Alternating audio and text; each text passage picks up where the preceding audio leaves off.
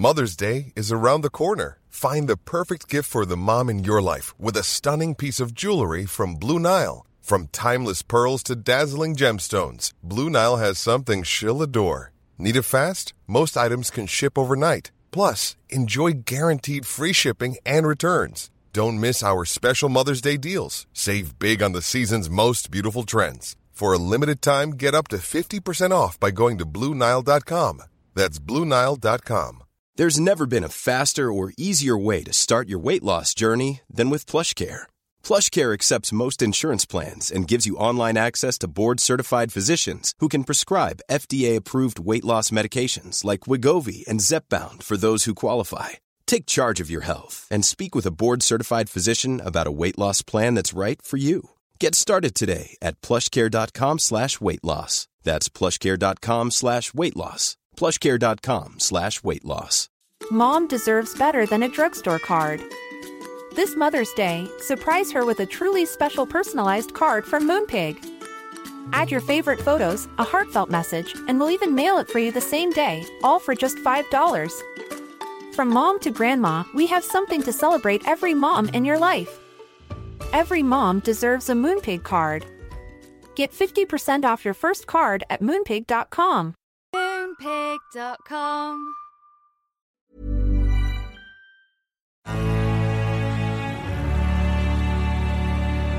Action Park Media. Hi, I'm Ethan Suplee. Welcome to American Glutton. Outside of acting, my two favorite things to do are diet and eat. I have a very complicated relationship with food, and on this podcast, we're going to talk about all of it. Food as entertainment, food as sport, food as fuel. I'll talk to experts and the average person, just like you and me. I hate to ask you to do anything, but if you're enjoying the show, please take a moment to like, subscribe, rate, review, all of the above on whatever app you're getting it from. Today on the show, the one, the only, Dax Shepard. Dax and I met while doing a movie in 2004 called Without a Paddle. It was love at first sight. You can find Dax on Instagram or as the Johnny Carson of podcasts, Armchair Expert, or at Dax Shepard. I'm at an all-time worse for my nicotine intake. Really? Yeah. It's the worst it's ever been. How much? Not smoking. That's the only thing I'm not doing. Okay. Dip. I discovered these. Oh, yeah. Did you ever have a phase on these? Like a year and a half. Oh, my God. I fooled myself into thinking we went to Lake Arrowhead, and Aaron was still smoking. He has since quit. But he was making those darts look so yummy in that alpine setting. Yeah. Crisp air. Oh. You get a little extra because it's cool and you get the mist contributing to it. If he had come down the side of the mountain on a horse smoking one of those cigarettes, it wouldn't have shocked me. Right. By the way, first time I've had an urge to smoke a cigarette in 15 plus years. And then someone there at the house was vaping. I was like, well, I'm going to do that. Yeah. That'll be my compromise. Yeah. I'll do it for a week.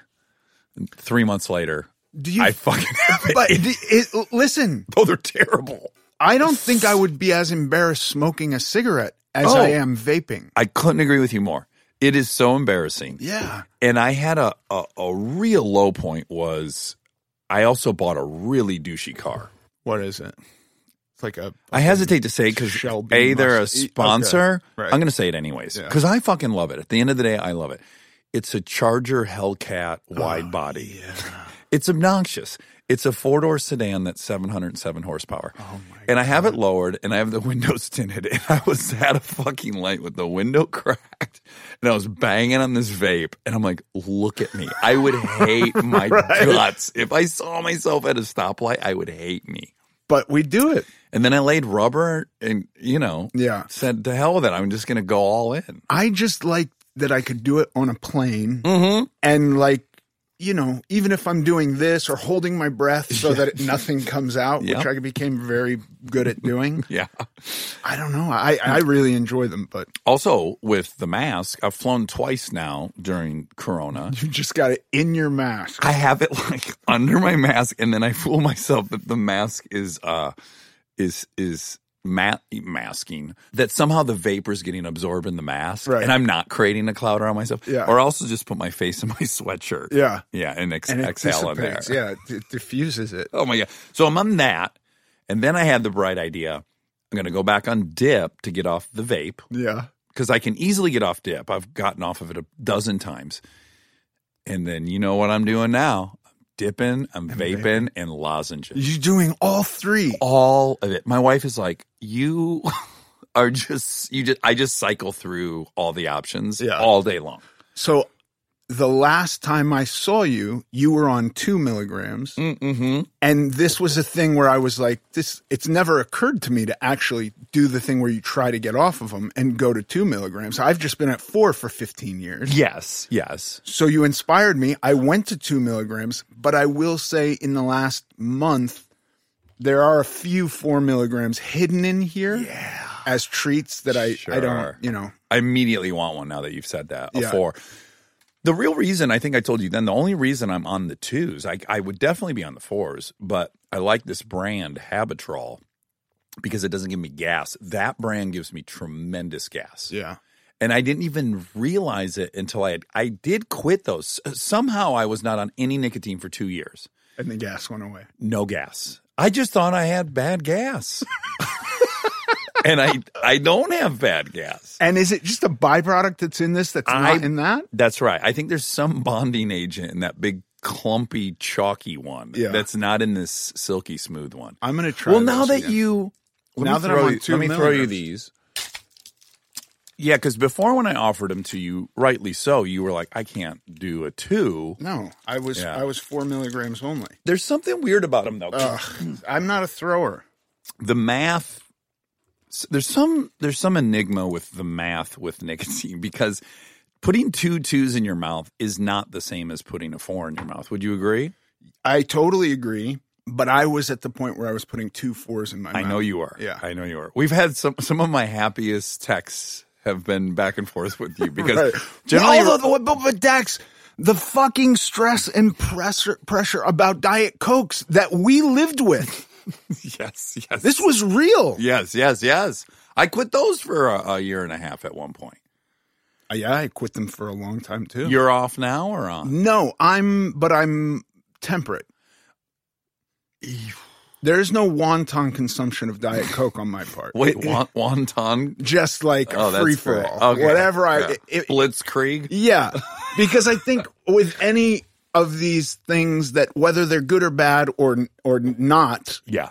I have to practice restraint in everything, in cigarettes and salt. If I salted my food the way I wanted to salt my food, it would get really out of hand. Now, what do you do? Because I'm new to, and I think I told you this, I didn't care about steak my whole life. Yeah.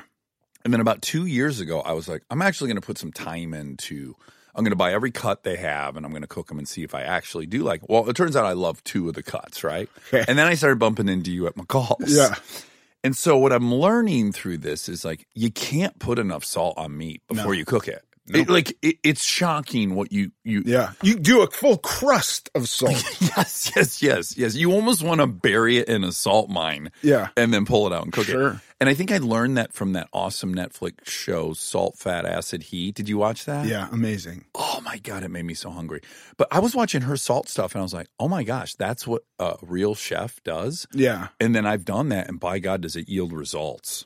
It is unbelievable what salt can do. By the way, let me ask you this. Now that we're in this free, wonderful zone where we're fucking around with the Diet Cokes. Yes. What do you think of MSG? You want to have your life changed, Dax? Yeah. Bury a steak in MSG. Oh, really? Oh my God. What does it do to it? It's an orgasm in your mouth. Oh. Like for real. Does it tap into that one taste they have in Japan we don't? Umami. Umami. It does? That's it. It That's is. all. It is umami. Oh, fuck. Where do you get it? You got to go like Listen, to a... there is an Asian market. Uh-huh. I have a 3-pound bag of straight MSG. It looks like a kilo of cocaine. Uh-huh. And it's I white? treat it like that. It's white powder. Oh. Oof. By itself, you still need a little salt, but I'm telling you, it's a So game changer. Your rub is just MSG. MSG, salt. If I want to get real fancy, I'll do a little cinnamon sometimes. Oh my gosh. Yeah. Okay. A little dash of sweet. Yeah. Now, what are the cuts you like again? The ribeye. Yeah. I mean, that's number one. That's the best. Yeah. And then the New York. Yeah. Good Yeah. cuts. Dax Shepard. Yeah. Welcome to the American Glutton Podcast. Oh, I'm so honored and pleased to be here.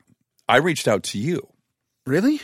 Initially? Yeah, I was driving home And from you- a track yes. day, and I said, I've discovered your podcast. I think you're amazing at it, and I'm at your disposal if you ever want to have Well, me. it feels a little bit like I'm having Johnny Carson onto my PBS talk show. That's horseshit. But that said, I have a lot of questions for you. You do? I do. We've been friends for 17 years. I know, and I've admired your physique for 17 years. Oh, wow. Yeah. Oh, thank you. And I always feel like there's a part of people who look like you that don't have to Do anything? nothing. That it's Yeah. effort free, that you're never thinking about food. You're eating whatever you want. Yeah. Don't you prefer that fantasy? I'll give you an example. Like there was some dudes in my high school that I think were just fucking ripped. Like Yeah. had big shoulders and stuff. I mean, now that I'm older, I think I'm now suspicious of everyone, but that's a side note. I do love the idea that like there's a Brad Pitt that just exists. I had more fun thinking Brad Pitt just looked like that before I met his trainer Duffy and before I realized he eats very specifically. It's more fun, isn't it, to think someone's just genetically a phenom? It puts me at ease somehow, assuming that. Well, of course. Yeah. Because then it's not up to anyone. It's so you hit the genetic lottery or you don't. That's right. And certainly it's on a spectrum. People hit the genetic lottery. I've got it genetically a lot better than a lot of people, or for at least my desired body type. I'm tall. My shoulders are wide. But historically, I am the skinniest shepherd by a good 75 pounds. Really? Oh, my God. My dad was 300 pounds when he died. My Papa Bob was 300 pounds. All his brothers were in the 300 range. No shade to my Uncle Randy, but he's not thin. None of us are thin. And so all through high school, yeah, that's where you and I were like in a different genetic bucket. Yeah. But once I graduated, I pretty much just lived at 180 all through high school. I graduated. I started doing car shows, and the EU had a $35 per diem to eat food. And me and Aaron ate at McDonald's for breakfast. Then we went to Wendy's for lunch. Then we went to KFC for dinner. And I did that for a year and a half. And I also drank like a fish. And I got on a scale in Lake Lanier, Georgia. I was like, I felt, this is dicey to say, but I felt like I looked incredibly feminine. Like it just hit me all at once. I was looking in the mirror. I was like, oh my God, I have a big round face and I'm kind of curvy. Everything's soft. Yes.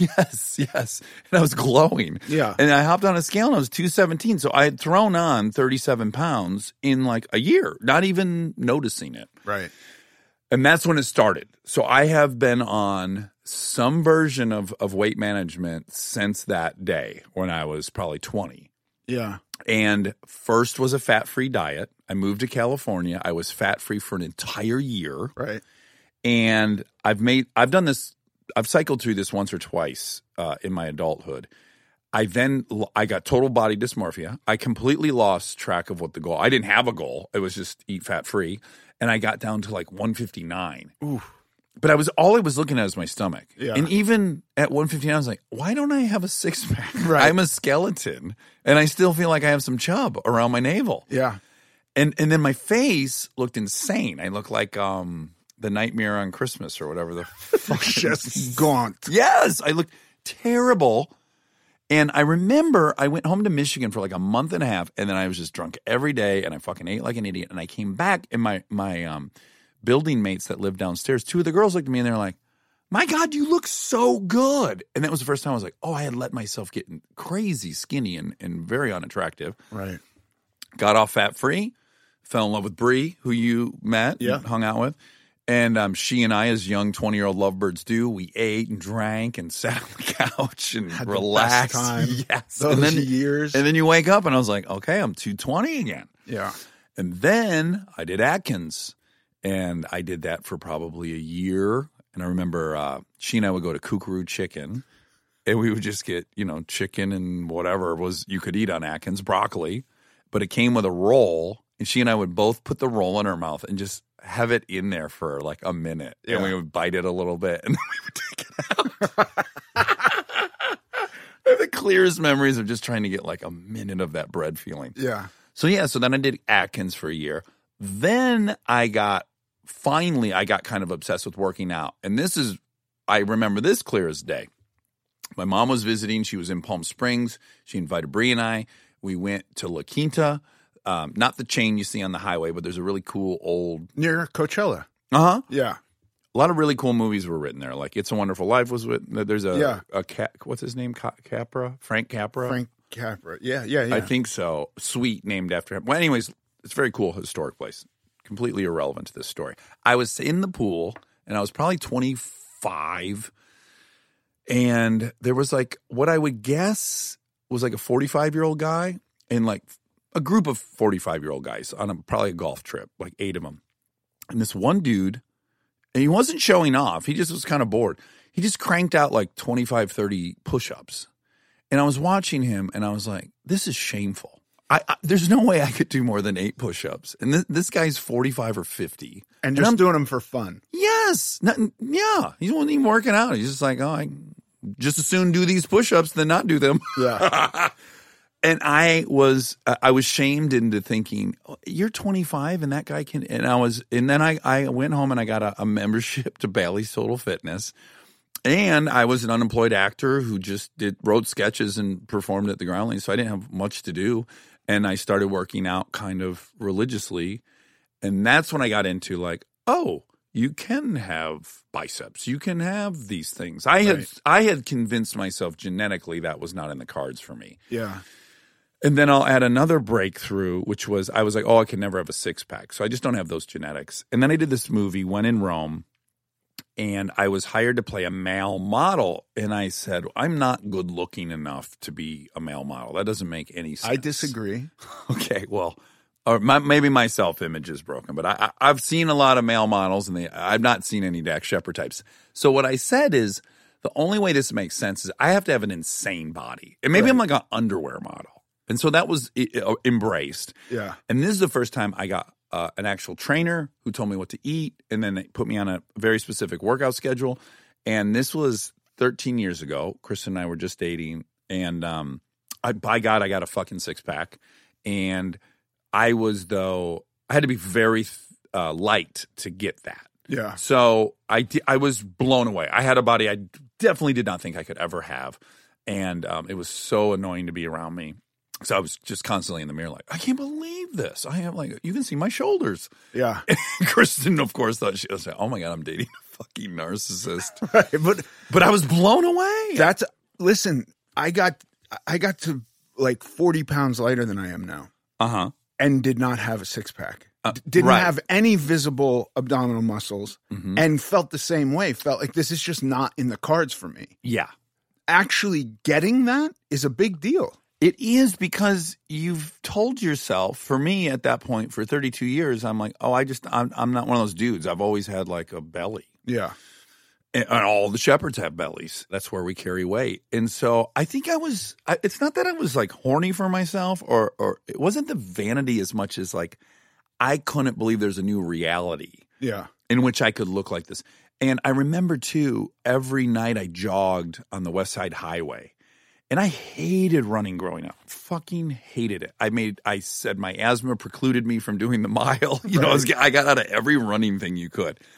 And I would be on the West Side Highway jogging at midnight, and I'd run like 4 miles. I was never a big runner. But for me, I constantly was just having these like out-of-body experiences where I was like, look at you. You grew up to be a 30-year-old man who runs on the West Side Highway. It was way more that stuff. It was the identity stuff that I didn't think I could be that felt so rewarding. Yeah.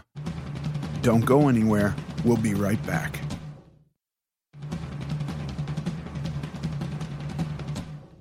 I want to go back to the idea of you looking at a guy banging out 25 push-ups or 40 push-ups, whatever he did.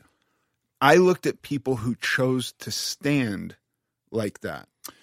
Oh, instead of sit. Yeah. If there was sure. an open seat and there's somebody standing, I'm literally going like, look at this guy. Yeah. Just showing off. Standing there like an asshole. His knees don't hurt. Yeah, I'm still disappointed in my my propensity to sit at all times. I just there's a seat. I'll sit on a curb if it's available. Oh yeah. I'll end up laying down places too. Yeah. Like I'm the guy that's always by the gate at the terminal, and I found a little piece of carpet to just lay on in my backpack. And so I was really disappointed. Really, I just want to tell you this quickly because I Yeah. think it'll interest you. I've always had this great fantasy that you would go to space, and that would be the ultimate in comfort. right. Have you ever thought that? Yes, for sure. Because there's nothing. Well, I have thought about that, but I also find like I don't know what it is, but I have something with my wrist where if I don't sleep in a certain position, my hands fall asleep. Oh, uh-huh. And I've been to check it out because I thought it was like a heart attack coming on. Sure. Not. It's something with the nerves and the muscles and all of this. And I've thought long and hard about space because it does, in my mind, generate perfect comfort. There's no pressure anywhere. Not only have I decided it would be the most comfortable feeling you'd ever had. Of course, I go to like floating in underwater in a pool, but even you're so busy trying to regulate how much air is in your lungs so you're not ascending or descending, whatever. Yeah. I've also thought I'm anxious to see what shape my body wants to be in. Right. Like if you literally let all your muscles relax, if you could do that. What does it look like? Yeah. What shape does it want to be in? Yeah. What is it? How does it want to sleep? All these things. Yeah. Well, I just recently interviewed this very famous astronaut who had been up in space longer than any other American. And I said, is it so comfortable up there? And he goes, it's horrendously uncomfortable. And I said, why? That's not what we want to hear. And he said, because all your physiology is designed to push blood to your head because you're fighting gravity to just be a bipedal creature. Yeah. So once that force of gravity is no longer on your body, your body still sends tons of blood to your head, but now there's no resistance. So he's like, you basically have a light headache the whole time you're in space.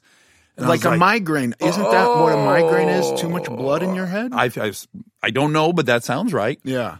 But I was like, what a shattering of an illusion. I mean, that's my all-time fantasy was to take a nap in space, and that's off the table now. He also said sleeping in space is a beating because the atmosphere protects us from gamma rays or some rays. And once you're outside of the atmosphere, as you're laying in bed with your eyes closed, some of the light waves just go right through your eyelids, like the gamma rays and stuff. He's like, so you have your eyes closed and you're seeing darkness and then flashes of light, which are scary because you have your eyes closed. You should not be seeing. Yeah. This is not what I want to think about with space. No. All of these fantasies of ours. Yeah. They just never... I do when I sit and contemplate it, think I bet something would be off with my hands and they would constantly be asleep, and that bums me out. But now it's just I don't want to go to space. The other thing I asked him about is, and I hadn't even thought of this, I was just more concerned with once you poop, won't it float up in the air? I said, so how do you poop into like a vacuum-powered thing? And he goes, well, first of all, you're lucky if you can poop because your entire digestive system works on gravity as well. Sitting there, and floating. I said, oh my God, I never thought of that. That's why it's moving through those intestines. And he said, yeah, the Russians had a saying, which is, want to poop, eat more food. Just so it's just pushing it out. Fuck. Yeah, I don't want to go. No. I don't want to go at all. Unless they figure out all those issues. Yeah, we just need to get up to a place and it spins around like in some science fiction movie and you have gravity. We got to wait till there's like a 4-season space trip. Right. Where they figured out how to get your blood pressure good. None of what you explained sounds fun. No, I was heavily disappointed. The idea you talked about having these physical things as goals, I relate to very much. And I get caught up in today thinking about health and thinking about things in terms of health and thinking about how externally it's such a big thing of like, you're healthy now. I'm told quite often I'm healthy now, which is like great. That's a compliment people give you? Yeah. We're glad you got your health figured out or well, really quick. Do you think they say that because there is such tiptoeing around what is a very serious illness, which is like eating disorders? So has like just the lexicon changed? Are people afraid of triggering eating disorders by saying you look good because you're thinner? Or I don't listen. There's so much. There's diet people and anti-diet. Oh people, my God! And there's people who are like, you should never diet, and dieting is bad. And I just go back to like the idea and metrics of health were never what got me to change. Oh, agreed. I still don't truly contemplate health all that much, Right. if I'm being honest. Yeah. And one of the reasons is there's no consensus. Right. It's the most frustrating field to start learning about because there's no consensus. You have a caloric model in and out, then you have a no that's way more about the chemistry of what you're eating. There's just no consensus. And back to the anti-dieting thing. So we just launched a show called Race to 270. God, I want Aaron to win. Oh, me too. Well, I know what happened. Oh, it's done. It's done. Oh, okay. Yeah. We just started airing them Got yesterday. But I was literally like, can I go be with, I was thinking I want to go like cheer assist Aaron on. Yeah. Well, the premise is Aaron was 306 pounds and my friend Charlie's 230. And my friend Charlie has owned a CrossFit gym for years. I mean, he's the 230 we would kill to be. Right. You and I. I'm not going to speak for anyone else, but it's just all traps. Yeah. And fucking, which is all I want. Yeah. So I jokingly said to Charlie, would you accept a $5,000 challenge and race Aaron to 270 pounds? So Charlie would have to gain 40 and Aaron would have to lose 36. Is the type of weight that Charlie's gaining regulated? Like, it's never going to be muscle. Not possible. I bet you, because he is such a phenom, I would bet he really did gain 25 pounds of muscle. I'll show you some pictures before I leave. Okay. He's just he looks like he could just run through a brick wall. Right. As he gets heavy. I had seen him at 260 Fuck those last guys year. too, by the way. Oh, I know. I'm like, Charlie, so last year for his own amusement, because he's like us. He wants to see what he can do. Yeah. So he decided to go up to 260. And so he did. And he had this big distended stomach, but it was rock hard. And he still had arrows. Right. And I'm like, your big fucking wheelbarrow belly looks way better than mine. Yeah. You know, I don't know. Maybe that's genetics. That's neither here nor there. So this is a lovely show. It's all to help Aaron have a goal to lose weight. Yeah. And I can't speak for any other person. I know there's big reservations about putting numbers on things, as I understand it.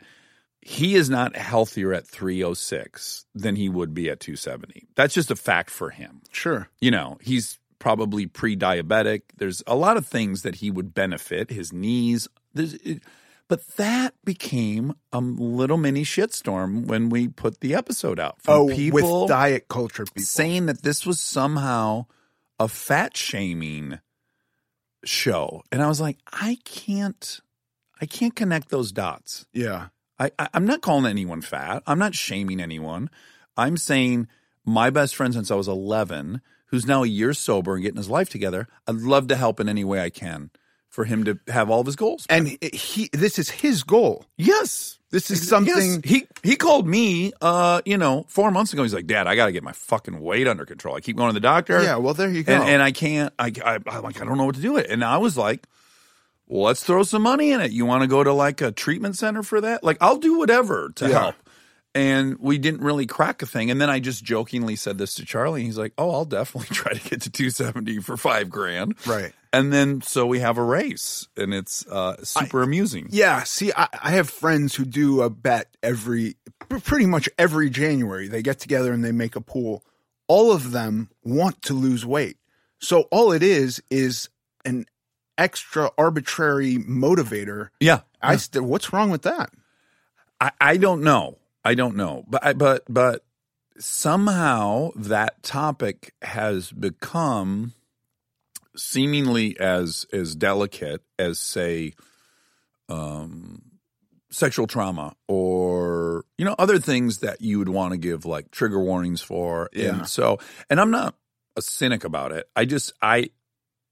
I'm having a hard time connecting those dots of that being fat shaming. I've been thinking about this a lot, actually. And like, I guess, do you feel like it's you actually can't say it's healthier to not be what would be technically morbidly obese. Like, I don't think you can actually say that anymore. Like, it's desirable to not be morbidly obese. I mean, you can't say that from a health perspective that it's more.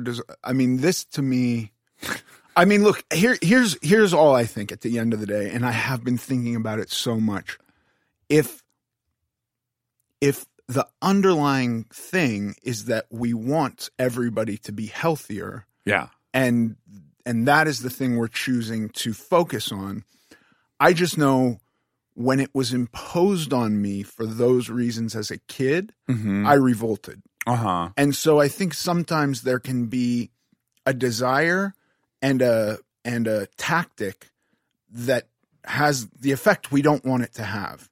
Oh, sure. Like, we can sit here and posit some politically correct solution for something that then might work in a way that we didn't imagine, and sit back and go like, well, look at where we are now. I'm not even choosing something real. I'm just saying it didn't work for me in that way. So this whole thing of like, this is healthy, I don't know if there's ulterior motives there. Or if it is really just like, we don't use our bodies as much. Food is a hell of a lot cheaper. Oh, yeah. Once we get to where the average starts to shift and more people are fat, the metrics of health are all averages too. Well, that's what gets tricky. So there is total consensus on the data that being some percentage of overweight is the worst thing you can do for longevity. It's worse than smoking. It's worse than everything. I mean, it's you know. So it's tricky. It's like we have that data. Yeah. If your physician had his pick, I'm either going to be a smoker at 180 or I'm going to be 300 and not smoke. They're going to say smoke. So I don't know what we do with that reality without, and I don't want to. And you make a great point, which is the approach for you as a kid, it didn't work. So maybe that's not the solution, is to say like, you know, for your health, you should do this. And I guess at the end of the day, like, I don't have an agenda for anybody. If someone tells me they want to lose weight, then I have a lot of opinions on that. Sure. But I'm not walking around, you know, evaluating anyone's body on the street and thinking, oh, that person needs to eat low carb. Like, I don't do that. Yeah.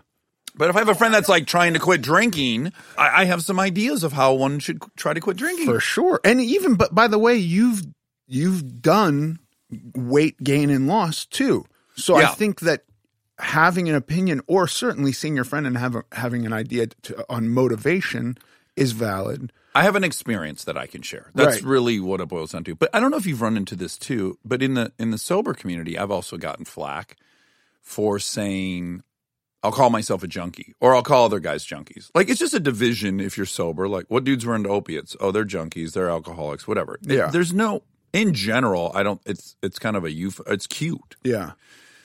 But I'll say it and then it upsets people. Like, I'm referring to someone they loved as a junkie. So, I mean, are we talking about a famous person or a person that's like actually a junkie that they knew and they think that calling them a junkie is, do you sort of?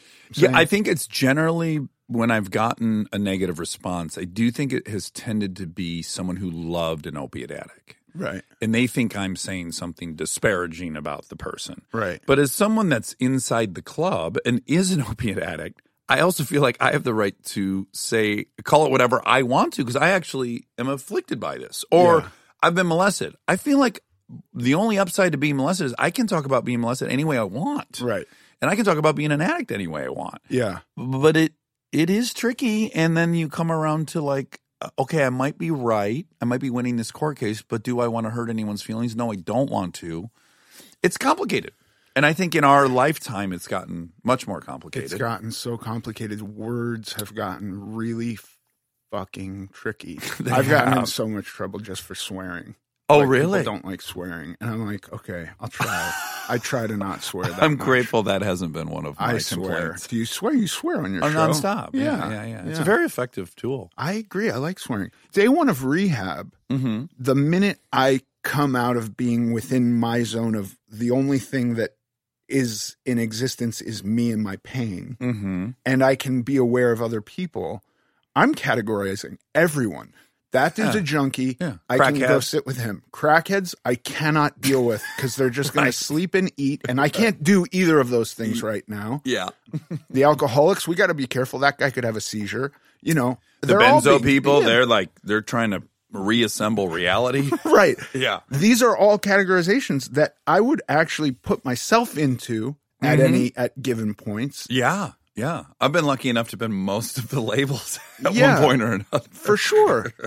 And then I think about the word fat, or not even fat so much, honestly, and I don't want to name any names, but somebody I love very much who very obviously proved their love for me called me a lard ass at some point after I'd lost some weight. And like said that you had previously been a lard ass? No, just said, okay, lard ass, something like this. Yeah. And for a minute, it hit in an emotional way and caused like a burst of feeling, warmth in my chest that rose, and I think I turned red and all of this. And then I realized that nothing about what they were saying was intended to cause this. And it was almost a term of endearment in some weird, sick way. Yeah. And that the words were up to me on how to deal with them. And I now don't care. Now, if I was 18 years old and somebody calls me a lard ass, I'm either fighting you or pretending I didn't hear you. Yeah. Those are the options. Yeah. Well, it is funny because similarly, like even if you could get down to 180, the term lard ass will always trigger you. Yeah. You could live more time on planet Earth at 180 and still. So my thing is, I was dyslexic. I didn't learn to read till 5th grade. I was the dum-dum in the class, and I went to the fucking special needs room for an hour every day.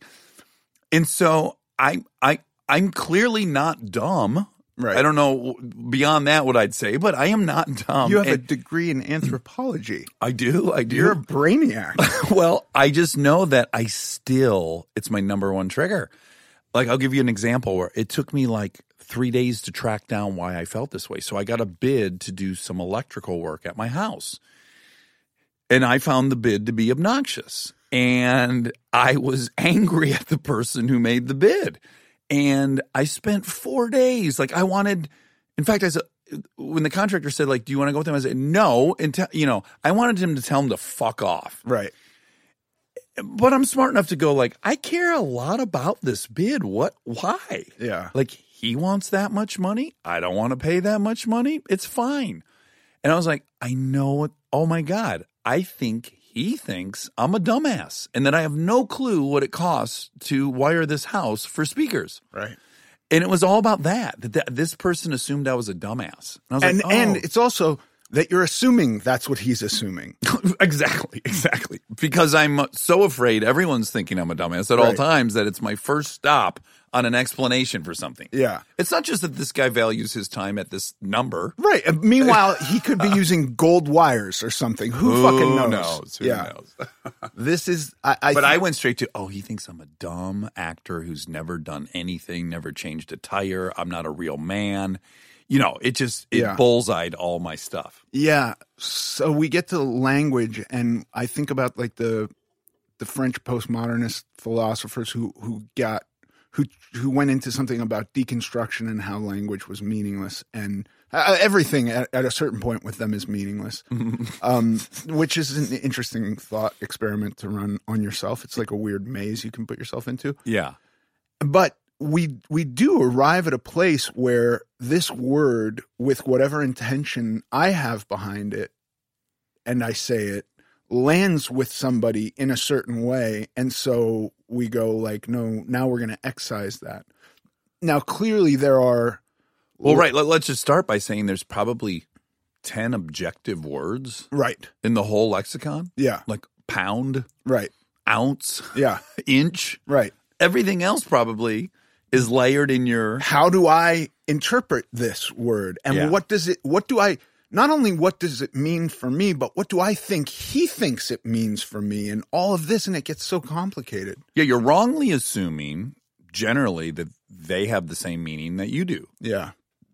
This is why, like, love is tricky, because, like, I have a way I demonstrate love, and I have a list of things that I would only do to people I hate. Right. And someone else's list can be completely flipped. Yeah. You know, I'm trying to think of the example where, like, someone did something. I was like, I would have to hate somebody to not show up like that after I said I would, and I said I'd see you in 15, and you never show up and you never call. Whatever the thing is. It's an aggressive thing. Yes. And then I'm like, you know, no, that's my little definition of how I love you. Right. And so does health fall into that? It has to. What here's a great. So Kutcher and I had a text exchange this morning. He said, I just read this book. I might as well say the real name of it so the person gets credit, because I ended up buying it on Audible, and I hope you don't have a competing book sponsor. No. Age Later. Okay. I said, I just read this book, Age Later. I think you'd love it. I thought of you, and it says hormone therapy is going to reduce longevity. It's going to reduce longevity. Yeah. So it's going to make us die earlier. Yes, that's the conclusion. Well, I shouldn't speak for the book. I haven't read it, but that's at least what Kutcher was telling me this morning. And he knows I take testosterone. Okay. So clearly it's an act of love. He's like letting me know. Yeah. Like, hey, man, this might shorten your life. Right. And then I write back, I don't doubt that it does, but I'm actually weighing, do I want to feel great till 90 or feel okay till 96? Right. These are unknowable, but I'm trying to make that decision, and my singular goal isn't longevity. So for me, health might be to be vibrant for 90 years, and for him, it might be just to get to 120. Right. So, you know, he's not wrong, I'm not wrong, and it's exactly hard to know. Yeah. This is the essence of it right here. Yeah. What is being healthy to you? For me, being healthy is like being motivated to work still, to be motivated to learn new things, to have new experiences. That, to me, keeps my brain healthy. And I had lost enough of it that I was concerned before I took testosterone. Yeah. And I was like, well, I don't need – fuck the physical benefits. The mental for me are incredible. Right. Don't go anywhere. We'll be right back.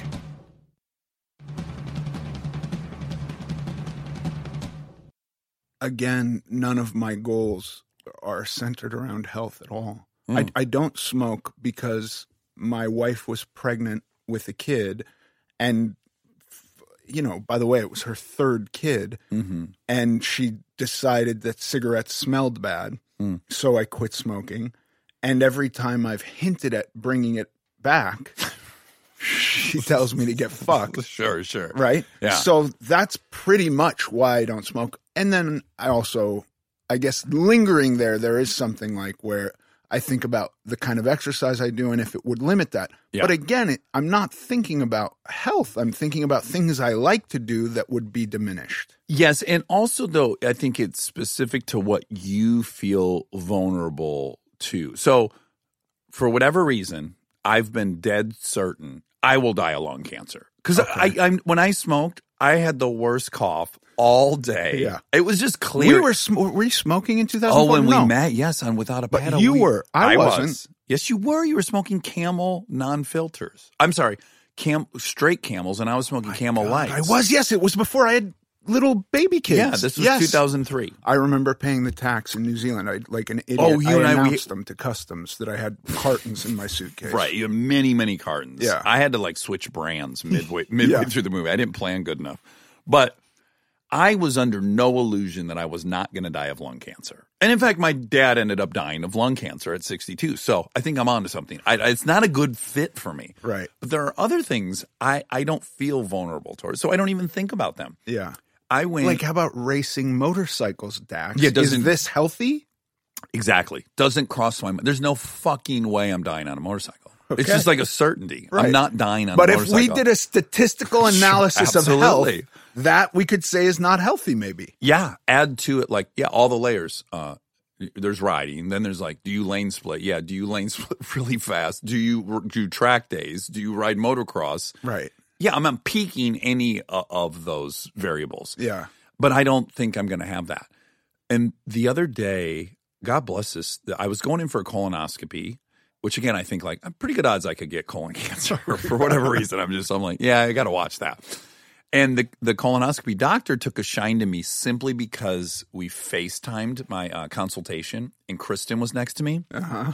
And anytime Kristen's around, I'm going to get platinum service. Right. Like this guy was so enchanted with Kristen piping in every now and then. Yeah. Like he's not really that, like correcting me and stuff.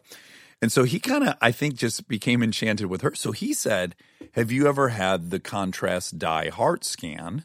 You should absolutely have this. Anyone that can afford to get one needs to get one. I'm going to write you the prescription right now. And he did that, and he got me to go. I would have avoided that. I don't want to know what's going on in my heart in some way. Yeah. Because I know I eat, like I just told you, ribeye is like my meat, yeah. favorite thing. Yeah. So I went and I got the scan, and by God, what they can tell you now. You said you had it, right? Yeah. Yeah, because I think I texted you. I had 0% plaque in all my arteries. That's incredible. And I was like, oh my God, what a relief. Yeah. I just had been not thinking about it. Right. But it's intentionally. not haunting you, but when you start to think about it, it's a big thought. You have some relationship with self-honesty, and you're like, yeah, man, I've been eating fucking red meat as often as possible since I was born. Yeah. This is probably an issue. Right. Also, I have high cholesterol. I already knew that. Right. So I'm like, okay, and genetically, everyone's has high cholesterol. So I have low expectations. And I felt like I just found out I'm going to have another 50 years. It was amazing to get that. Yeah. Did you do a stress test with it on the walk on the... Oh, on the treadmill? Yeah. I did not. No. Have you done that one? I did that. I did all of these tests, the scans, and I had a tiny bit of plaque, but like so low that it was like, we're not thinking about this. Sure. And my cholesterol was great. Ah. And then I beat all my friends at the stress test, which I was so happy about. Like they were done at like 10, 11, 12 minutes. And I went like 16, 17 minutes. Really? Which was pretty great. Yeah, that feels good. Yeah. And your heart is normal size? Normal size, yeah. Oh, that's awesome. Yeah. Because is that becomes one of the potential issues of enlarged a lot of weight. heart Yeah. and fat surrounding the heart is bad, or is what I was told was not optimal. Yeah, so my father, before he died of lung cancer, he was definitely dying of heart disease. Like the cancer came out of nowhere. It was like, oh, we know what's going to happen here. This guy is going to die. And I remember going with him to the cardiologist and seeing the heart. And the difference in size from one side to the other was staggering. Really? And again, I thought, like, somewhere in the back of my mind, I was like, well, he's your dad. That's potentially what your heart's going to look like. Yeah. And not doing a ton of work to make sure that doesn't happen. Right. But you're healthy. You exercise. I exercise. I haven't smoked cigarettes in 16 years. My dad didn't quit until like 8 years before he died or something. And I got sober much earlier than he did. Did he quit because of a health scare? He quit on one of his heart attacks. Okay. Like maybe number 5 or something. Okay. Wow. Yeah. But it was also like he didn't go to treatment until he had his 5th DUI, which was like going to be mandatory prison time. Right. Yeah. He really ran it right till the end on all things. Redlining it. Yeah. Yes. You know all the stories about him. He'd be like regularly, I'd call him and he'd pick up the phone. He'd be in the middle of a fight at Costco about the samples. Yeah. With some other shopper. He's a legend. Yeah. Just constantly was getting into it with anybody who wanted to tango. Yeah. He was my big breakthrough. I was sitting there in the hospital with him, and I was looking at him, and I were so similar. And I have, Even on a budget, quality is non-negotiable. That's why Quince is the place to score high-end essentials at 50 to 80% less than similar brands. Get your hands on buttery soft cashmere sweaters from just $60, Italian leather jackets, and so much more. And the best part about Quince, they exclusively partner with factories committed to safe, ethical, and responsible manufacturing. Elevate your style without the elevated price tag with Quince. Go to quince.com/upgrade for free shipping and 365-day returns. Quality sleep is essential. That's why the Sleep Number Smart Bed is designed for your ever-evolving sleep needs. Need a bed that's firmer or softer on either side? Helps you sleep at a comfortable temperature? Sleep Number Smart Beds let you individualize your comfort so you sleep better together. JD Power ranks Sleep Number number 1 in customer satisfaction with mattresses purchased in-store. And now save 40% on the Sleep Number limited edition smart bed for a limited time. For JD Power 2023 award information, visit jdpower.com/awards.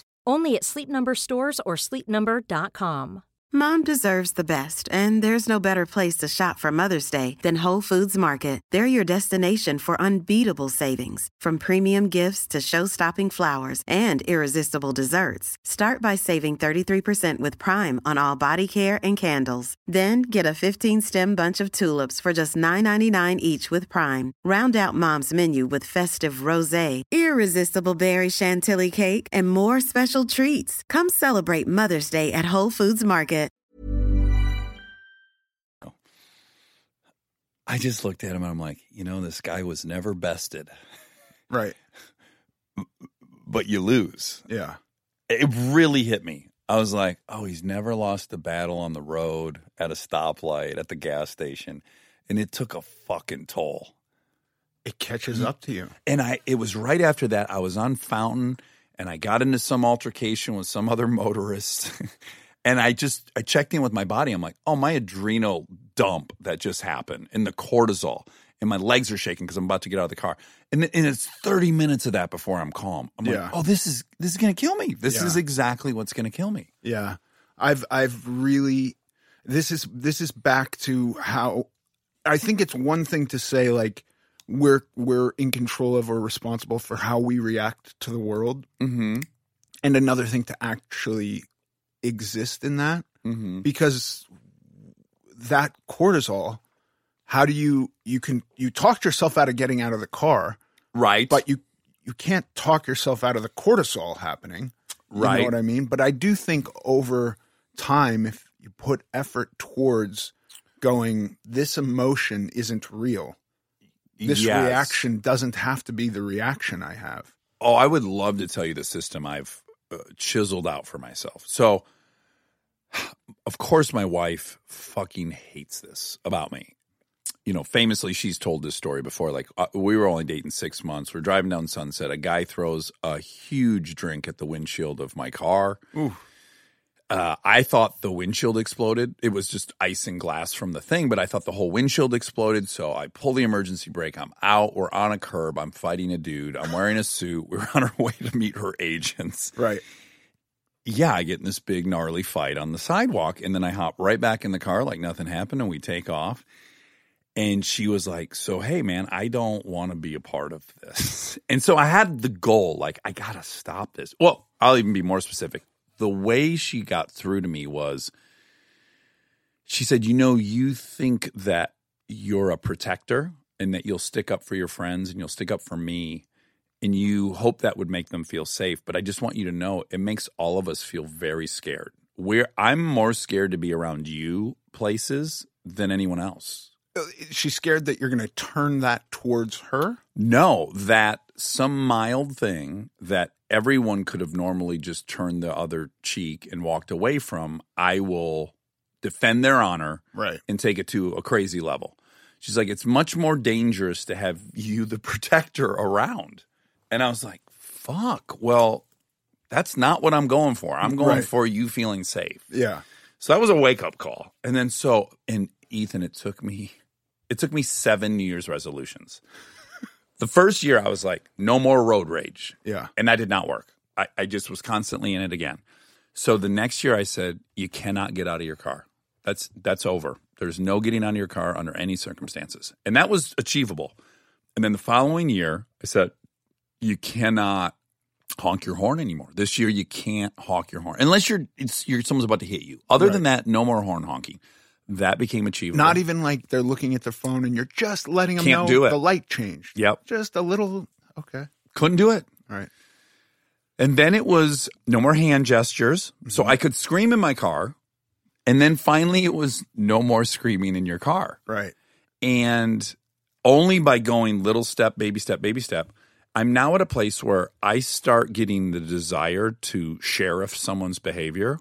And I force myself to read someone else's license plate. And I have to read it out loud. I'll say the whole license plate, and then I go to the next license plate. And after I read about 3 of them, and I realize how ridiculous it is that I have to do that instead of reacting to a stranger, I'm over it. But I have to distract myself. Yeah. So it's gotten all the way to there. So I don't get the cortisol thing anymore. It's amazing. Yeah. But this is it.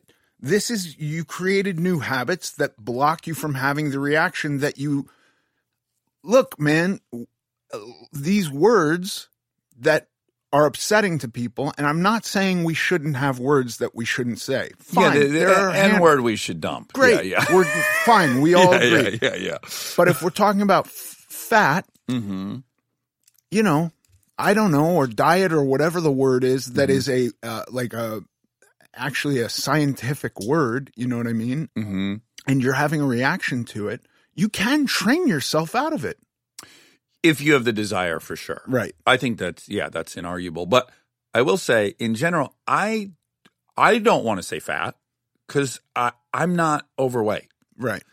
If someone's overweight and they want to say fat, I feel that's like me getting molested. I can talk about it any fucking way I want to. Yeah. You can talk about yours anyway. So I don't think shaming other people who maybe they feel that. I agree. I'm not talking about shaming people. I actually think it works better in a positive way with like what you're doing if it's a personal desire to change something. So I whatever it is, I always eat when I'm watching TV, and I keep falling into this trap. It keeps derailing my diet. Whatever, you know, if that's the thing, then like you're saying, you're changing your actions smallly, and maybe it's you're not watching TV, and you get to the point where when you're having this thought, like I need to make myself a bowl of popcorn, you're reading license plates. Like I think that's really valuable.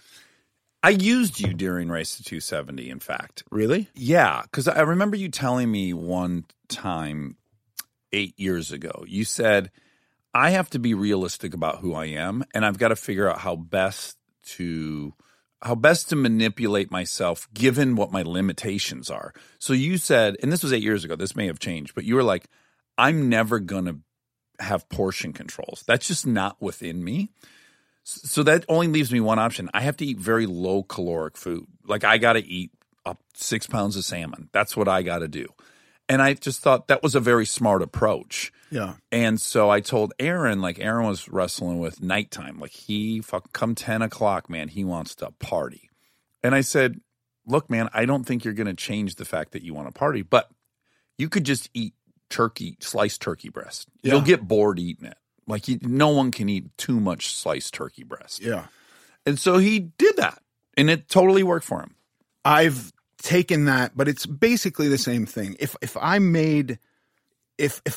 required, 2 pounds of salmon today, and I made 3, and I left 3 pounds of salmon in the fridge in a Tupperware, and then I was just meant to take what I needed each time without checking it, I would probably not succeed.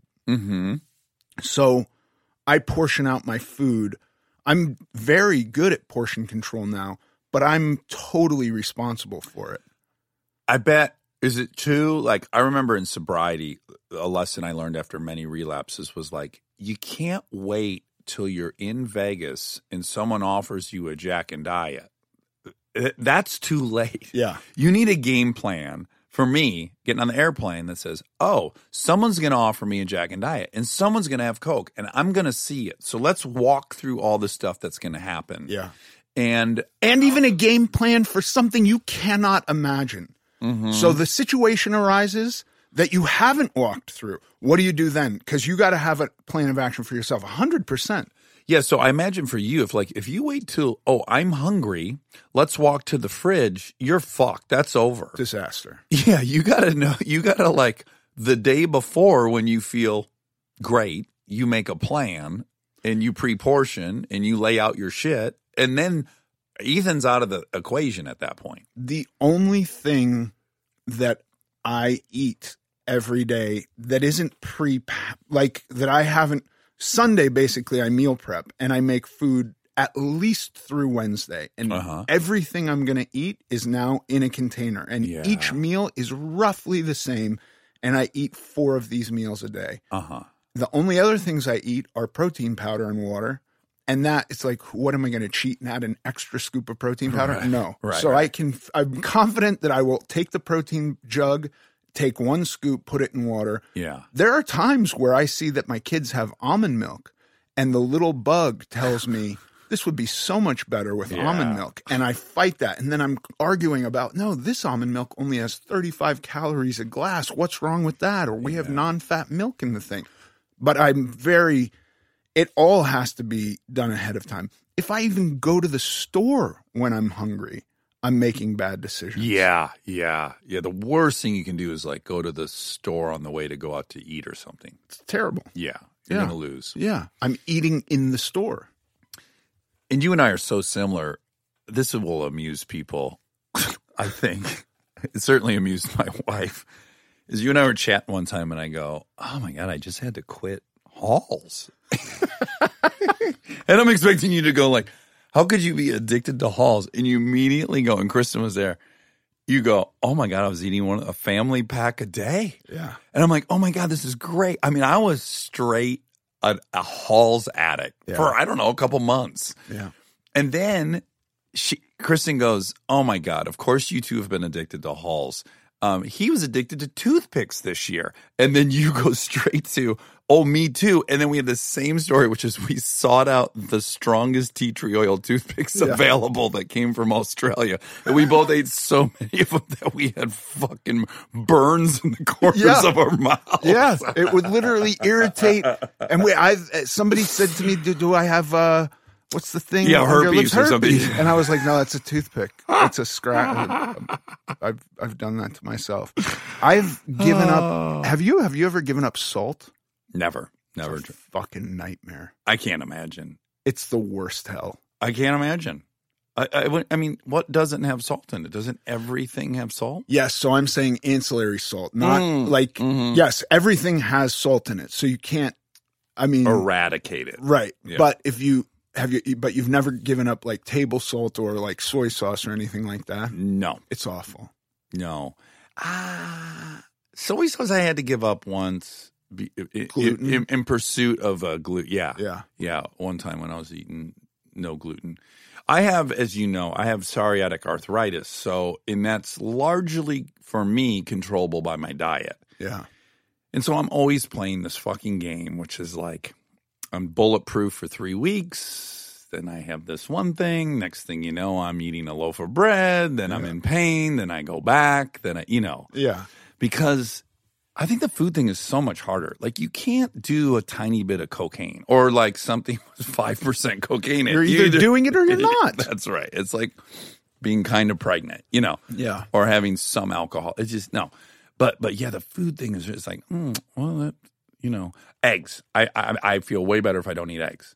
But maybe I'm having pasta. Does this have eggs in it? I don't know. Probably. Maybe this bread does. Some bread does. Some doesn't. And then you're having an omelet. Yeah. You're fucking eating. You're throwing boiled poached eggs on your salads. New Zealand. Yeah. It's the thing I miss most. Those are nice.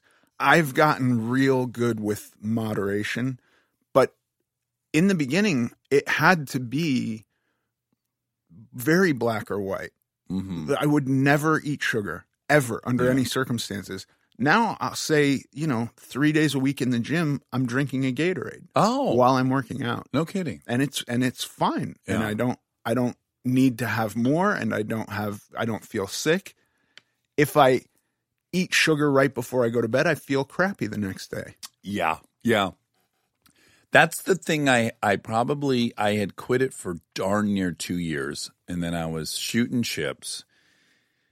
And I'm sure your brain works this way too. It's like, well, all these things are going perfect, so I don't need to, my self-esteem doesn't need also that I don't eat sugar or whatever it is. And I just have a handful of peanut M&Ms. That's it. At best, I can go now 2-3 weeks without it. But I got to say, that was, of anything I've tried, like, just my life's way better without sugar in it. Yeah. Your skin's better. Everything is better. That's the one thing I'm a little bit a nut about. I'm like, I do think it's poison. Well, okay, great. I think the way we consume it is bad. Mm-hmm. I don't think a piece of fruit. Right. Yeah. Or a little barbecue sauce, or like you get a good brisket in Texas. For sure, that's got sugar on the outside of it. And I never went that crazy. Right. I just never had dessert. I never put sugar on anything. Yeah. I didn't put it in any drinks. Yeah. I am scared thinking through this conversation and when we think about things like sugar, because I agree. In the quantities that the average American consumes it, I think it is poison. Also, if you do MSG on your steak, take it slow. Okay. Because people they say, you know, and people are listening to this going like, he's crazy. He's advocating you to put poison on your steak. Yeah, so what is the MSG thing? I just remember growing up going like, oh, Chinese food has MSG, and that's terrible for you. But I never did any follow-up reading on why it is or isn't. What's the complaint? So a guy wrote a paper that said every time he ate Chinese food, he felt sick. He called it the Chinese flu. Mm-hmm. This is a long time ago, previous to the most recent Chinese flu that we've had. And this then it was then printed in a scientific journal, and it became a thing. That was it. That's it. Eventually, I believe the Mayo Clinic did a very comprehensive study on it and found that you could consume up to like 3 grams in a sitting, which is an astronomical amount of MSG. Okay. And be fine. Occasionally at 3 grams, and I believe it's people on an empty stomach literally just ingesting 3 grams of this stuff. Imagine taking 3 grams of salt, you would throw up. Yeah. My only relationship to 3 grams is that's almost an 8-ball. Right. Yeah. There you go. Imagine just downing that. Yeah. It's a lot of powder. Yes. So there is nothing scientifically wrong with it. Now, there are tons of nutritionists who will tell you it's really bad for you, but it's a naturally occurring thing. It's in Parmesan cheese, it's in tomatoes, it's in most shellfish, it's in sardines. Like lots of shit you eat has MSG in it naturally. It's crazy the life that these very small studies end up having.